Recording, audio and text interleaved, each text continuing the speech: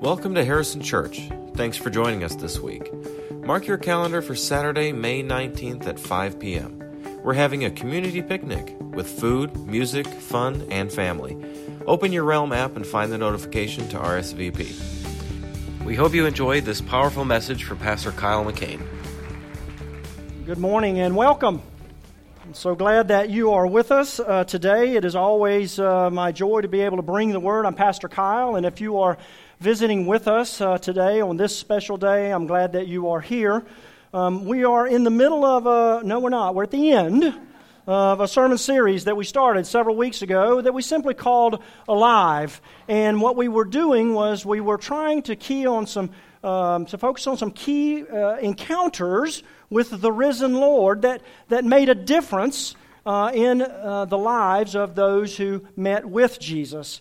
And so you may recall that in the first week we looked at the story of Nicodemus where Jesus said to him, "You must be born again," and then the Samaritan woman at the well. And then last week where the friends lowered the paralytic through the roof to get their friend to Jesus. They were not going to be stopped.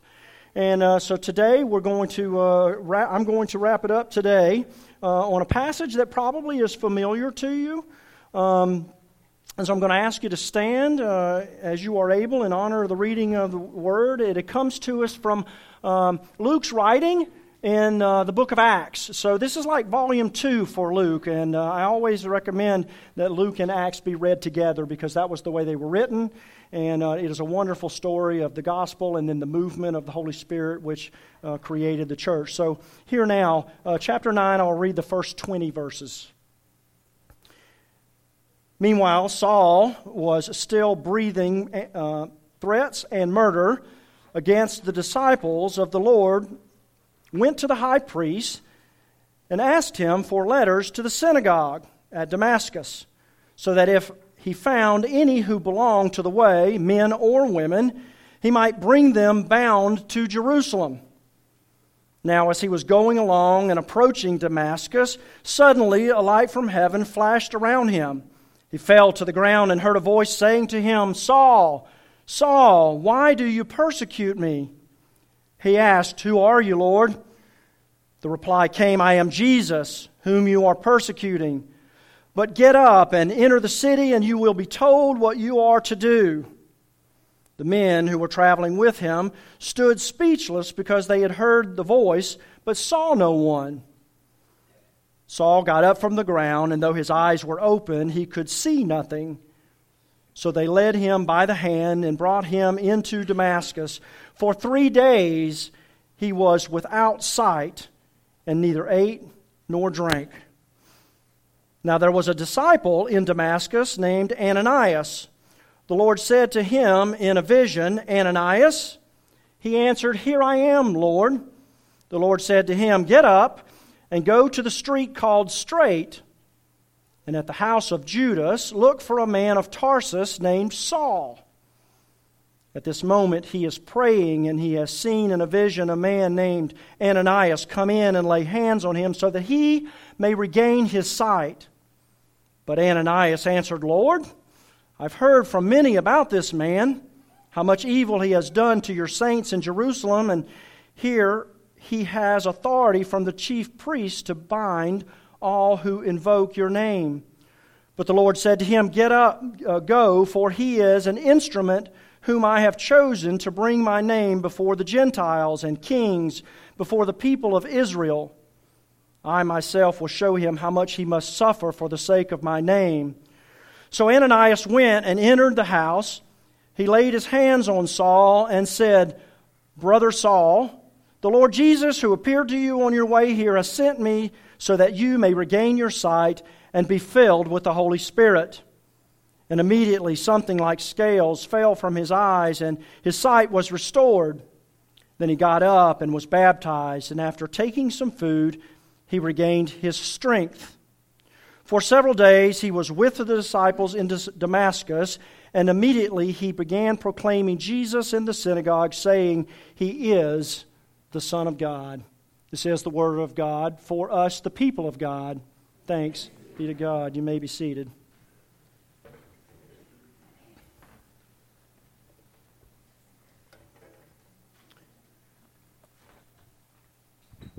we work pretty far out on both our sermon text and themes and sermon series and the preaching schedule. And yet when I saw this on the calendar at the same time that I was going on vacation, I thought, well, that's no big deal, I can handle it. But I just spent 3 days in the woods with my kids hiking and camping without a computer and electronics and no internet signal, and it wasn't as easy as I thought. So I have been studying this passage for weeks, almost to death. And the thing that's been so beautiful about it is each time I've gone through it and discussed it with maybe some of you in a class or a group, I've seen new things, and God just continued to open my eyes to see more and more in this passage. And like Shane last week, it's so rich that you could preach multiple sermons for it or from it. But as I pointed out to Shane last week after he did that, if you were here, he preached 4 sermons. That's not allowed in seminary, let me just tell you. And so he admitted that later on in the week. But there's so much depth to this passage.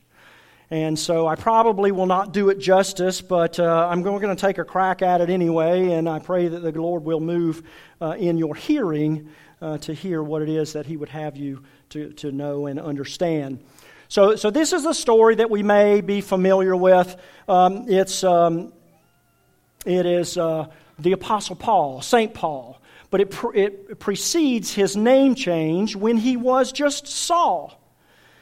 And Luke introduces him earlier in his writing, somewhere around chapter 5, I think, at the stoning of Stephen. So Stephen was one of the disciples, and he was given testimony to the Sanhedrin or the council of Jewish leaders, and they were so infuriated by his preaching of what he had said, that Jesus is the Messiah, that there was a mob that broke out in violence, and he ended up being the first Christian martyr, the first person to die for the faith. And Luke tells us that Paul, was there, giving his approval. I think one of the readings says that he was standing there holding the coats, but what it meant was he was there on behalf of the temple, giving his approval to this murder, to this act. And so he was part of that Jewish council, the one that we preached about a few weeks ago with Nicodemus, where it said Nicodemus was part of the Jewish council and he came at night to Jesus. Well, Paul was part of the same council. And so that event, that stoning of Stephen's death, it caused the movement, the way to explode out of Jerusalem and into the far reaches of the hill country. And so Paul went to the temple leaders and got authority to pursue them. And armed with the full power and authority of the temple rulers and the chief priest in particular, Paul leaves Jerusalem intent on hunting them down and bringing them back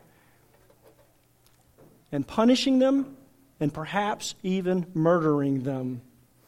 And so he's on the road to Damascus when suddenly, out of nowhere, there's this flash of light that knocks him to the ground.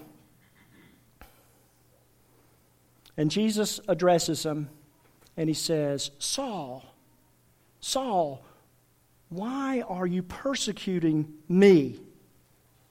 And in this question, Jesus is aligning himself with the believers. Because after all, Paul is pursuing the believers. And so Jesus says, why are you pursuing me? Why are you persecuting me? And so now Jesus has aligned himself with the believers. And this reminds us over in Matthew's text where Jesus said, what you do for the least of these, my brother, what you do or you do not do for the least of these, my brothers, you do for me. Christ is always standing in solidarity with the believers who are typically those out on the margins and who have been cast aside. And then, like we often do, Paul answers the question with a question. A couple of weeks ago, we saw the Samaritan woman change the subject when the questions got hard. Paul says, "Who are you?" And revealing his identity when he says, "I am Jesus, the one whom you are persecuting," Jesus tells Paul, "Get up and go to Damascus, and you will see, or you will be told what you must do."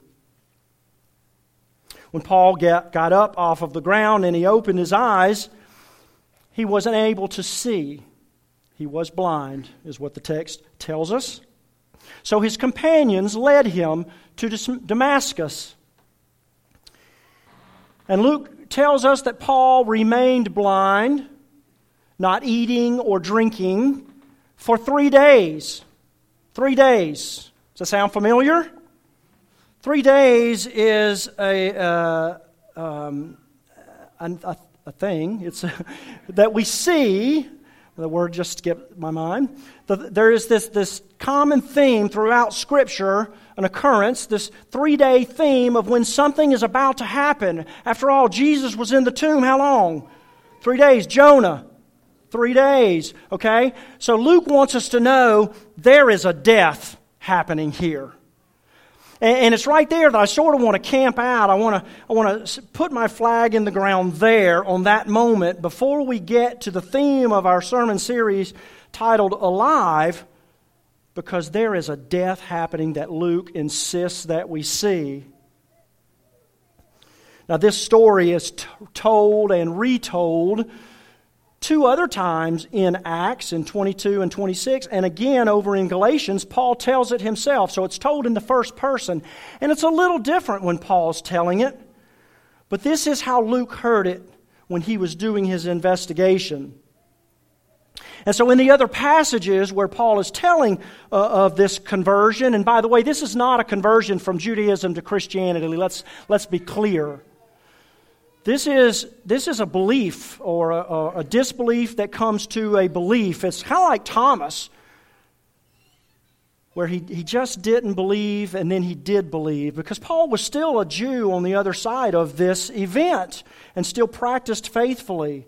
So this is not, we don't want to misunderstand this of being Paul leaving Judaism behind and heading towards Christianity. That would be dualism, and we don't think like that.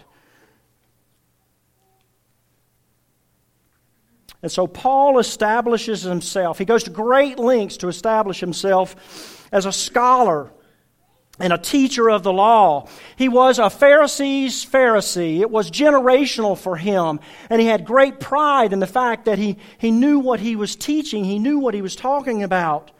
And he called attention, especially in one place, to a man named Gamaliel, who was a highly respected Pharisee, also of the same council. And when the council was deciding earlier in this story of what to do with Peter and John after Pentecost, and they were professing the name of Christ in the synagogues, and they brought them before the leaders, and then when they were trying to decide what to do with them, it was Gamaliel himself who cautioned them, saying, "Be careful. If this movement, this message, this word is of human origin, it will fail. But if it is of God, you yourself will not be able to stop it. In fact, you may find yourself fighting against God." A very wise man, no doubt, looking back at the story. And so at the moment of Paul's encounter with the risen Lord, he was acting on behalf of the religious leaders, the establishment, the status quo. And he was certain of his position as a defender of God. He was passionate, he was educated, he was right, and he knew it. He stood with the temple leaders while Jesus stood with the believers, and there's a tension there, and we can't miss it. it is where this death occurs. Paul would ultimately discover it was the arrogance of his certitude, rooted in his own understanding of the Torah, that was making him blind. And this was about to change. Jesus' disciples, his followers, and us, we very rarely have the luxury of certainty.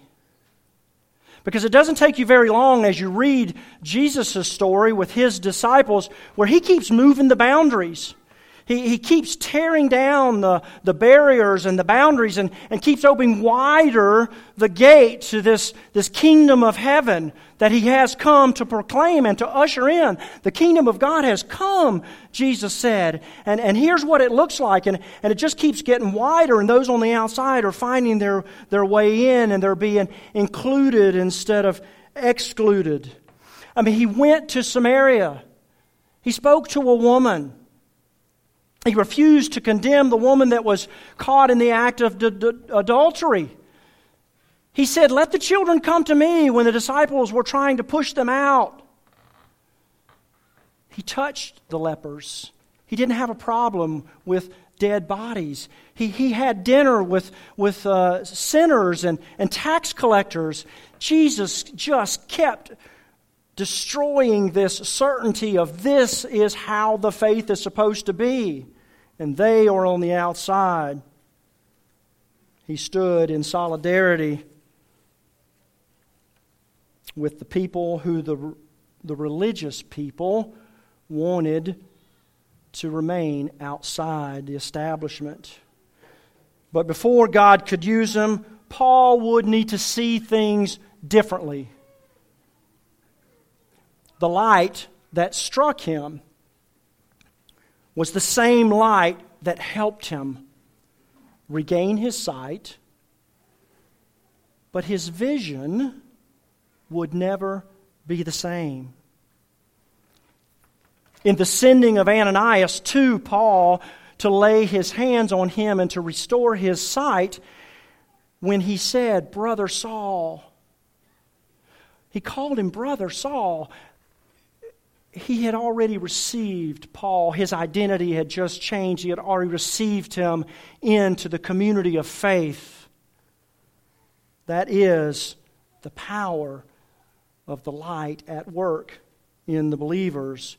And so when the scales fell off, Paul was able to see the old. Remember, he's still a Jew. He's still a teacher of the law. He still has an education of Torah. But he's now able to see it through the eyes, the new eyes, the light of Jesus. And that changes everything.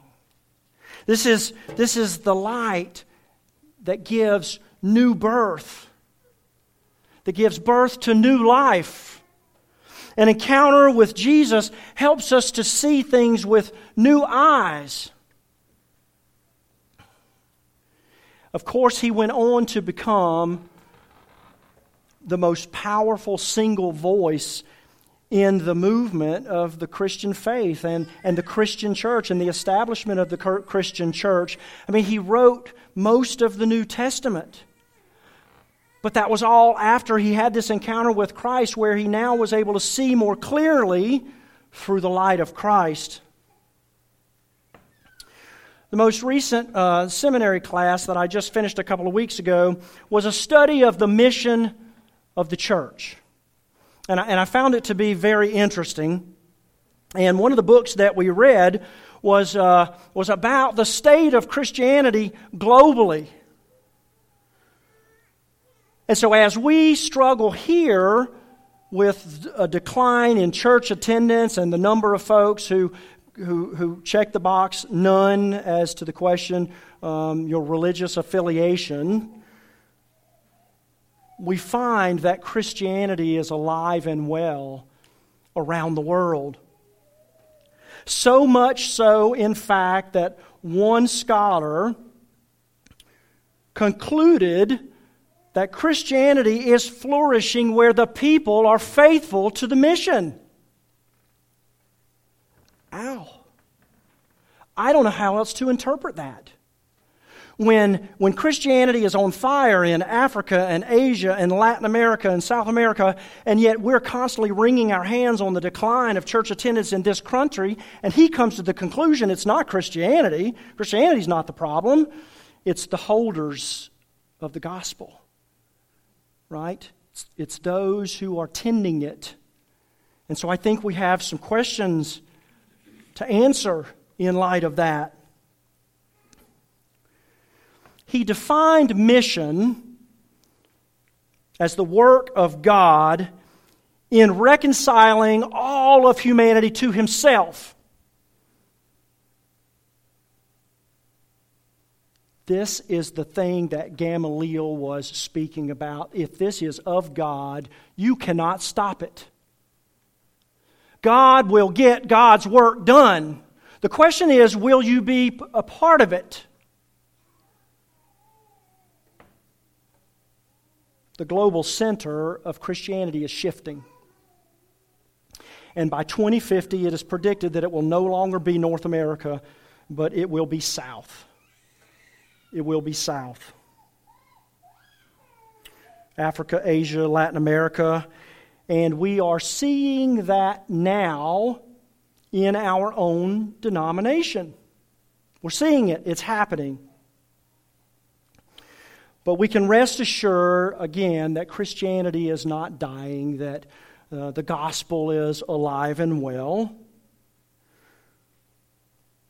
You will recall in Pastor Shane's first message in this series that when Nicodemus came to Jesus at night, he said, "You must be born again." New life for us, the church, and for God rests in our willingness to die to our old certainties, our own understandings, and allow the Spirit of God, which is at work in us from the moment of our baptism, when we are baptized in the name of the Father, the Son, and the Holy Spirit, to give birth to something new. Will we allow the Holy Spirit work within us to be part of the mission of God and not necessarily the missions of the church, which is the busyness that we do in the name of Christ that may or may not necessarily even move someone into a relationship of Christ or with Christ, because that is of God too. We don't win souls for Christ.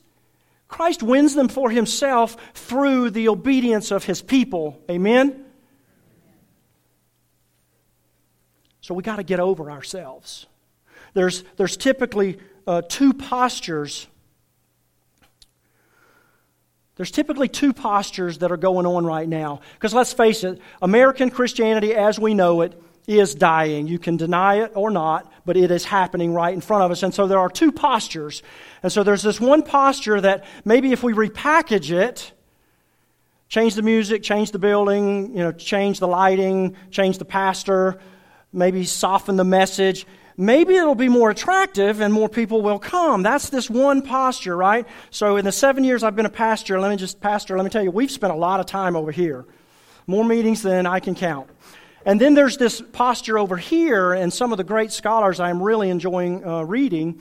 Dr. Elaine Heath is one of them, who is now the Dean of Duke Divinity School, but I started reading her years ago. She recognizes that it's okay, because with death comes new life.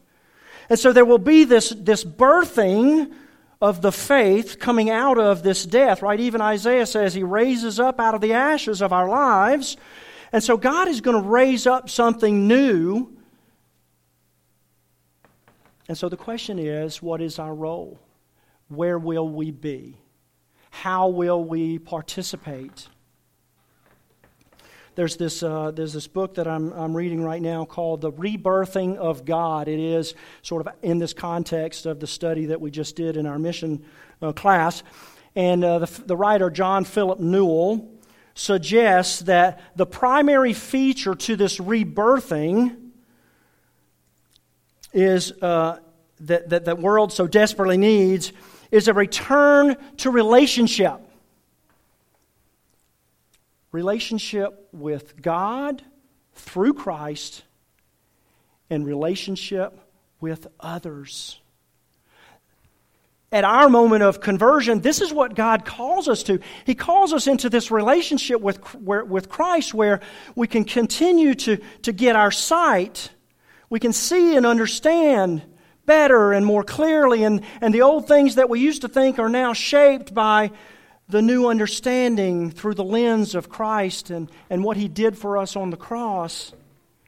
And so there's this relationship that has to happen. And so it speaks against the idea that we're called to just drag everybody into the church and huddle up and nod our heads and agree with each other.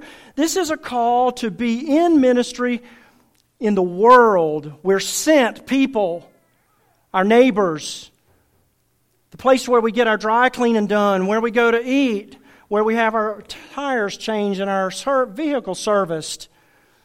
That's where the mission field is. And I'm not talking about evangelism in a way that is offensive. I'm talking about knowing the names of the people you encounter every day, from the person who checks you out at the grocery store to the teller at the bank. Slow down. See them. See all the people that are right in front of us. And listen. You may see an opportunity to share the love of Christ into a crisis, into a life that is searching for something different. I mentioned this the last 3 days that I was in the woods with a couple of my kids, and all of my kids are millennials, and so we have this wonderful conversation about the church and about their friends and how do we bridge this gap. And I'm finding from all of them, without fail, they are all telling me their friends are interested in God. They are searching desperately. They just aren't convinced it's in the church. That's on us. And so there's another, in the same story book, there is another idea that the future of the church is out there. It's out there. Because this thing that we call American Christendom is dying, where to be a Christian is to be a good citizen, to pay your bills and pay your taxes and vote and stay out of jail and all that. Those are not synonymous in the world where we are heading. And there are people who will never find their way to the church that are desperately seeking something different. And the truth is, what they're seeing in their Christian friends and neighbors and relatives is not all that attractive. I mean, we have to own that. It doesn't look a whole lot different from what they're seeing in the secular world. See, that's what was going on in this story. This movement of God was exploding because it was attractive, and those that were hopeless were finding their way into it because it was something that they could grab hold of, because they were outside of the system, they were outside of the status quo. And that, brothers and sisters, is where Christianity is growing again. It is where people are desperate for hope. And we're not all that hopeless here. We're doing pretty well. And so that's what's going on. That's where the tension is. It's not about the preacher or the music. It's that we've softened the message. So later on in this text, Jesus said, "Go and tell him, I will show him how much he must suffer for my name." We don't talk much about suffering for Christ. But that's the gospel. That's the gospel. Deny yourself and suffer for the Lord. To be in that tension all the time with what the world is telling you and what Christ is calling you to through the power of the Holy Spirit.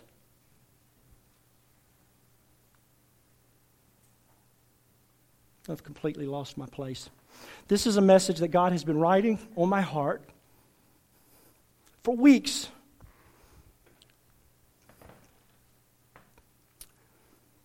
Jill and I went to the Hall family farm last week, just pick up some strawberries on the way home. We were having a great time being outdoors. It was a beautiful day. When all of a sudden we looked around and realized we were in the minority. Our community has changed, brothers and sisters, and I'm talking about a mile from here. Folks from all over the world are finding their place, their way here into Ballantyne and South Charlotte and Indian Land. They're just right there. And until we step out and become, to engage in relationship with them, they will not care what we know about this Jesus, who they may or may not have ever heard of.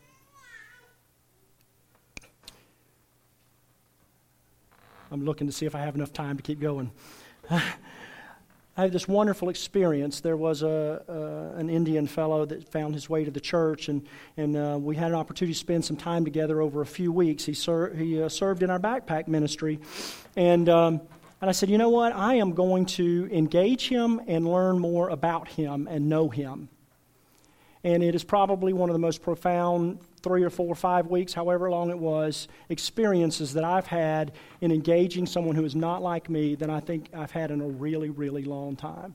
I mean, my conversion that led to me being in this place happened up in the mountains in western Virginia a long time ago, where I was with people that weren't like me, and it absolutely broke my heart. And so I spent some time with this man, and he told me he was Hindu, and we had a wonderful time over the next few weeks learning more about each other. And the fact is, he was raised by Catholic nuns in a school from kindergarten to the 12th grade. And he was such a gentle and sweet spirit and loved Jesus, but he was still Hindu. And I would have never experienced that or understood that had I not been in relationship with him. And it wasn't my job to convert him to Christianity. But I saw him there. You may know this. There is a phrase, a greeting, namaste, that they use. And it means the divine in me recognizes the divine in you. That is a powerful message. We are all, God breathed life into all of us, and the divine dwells within us. The problem is it's covered up with so much junk, you don't recognize it. We can't see it in each other until we start stripping away some of the stuff. So this rebirthing is a great theme for Mother's Day. And I didn't realize it until I was on the way here this morning. This message just keeps building, and it keeps building. God, as mother, is constantly giving birth to new life, new creation. He's still in the business of creating. And Paul's story shows us once again that God can use anyone. The power of Christ at work in our lives can be a far greater witness to others than anything we could possibly ever say. Let's pray. Oh God, for the truth of this message, that you are at work still this day, creating and birthing new life in us and through us and around the world and next to us and right before us. God, I pray that we would have the courage to participate. God, that we would die to our certainties, that we would die to ourselves and our own desires, and that we would live a life open to whatever you might be willing to do through us. In Christ's name I pray. Thanks for listening to this podcast. As always, you can find out the latest Harrison happenings online at harrisonchurch.org, or you can visit us on our Facebook page. Have a great week.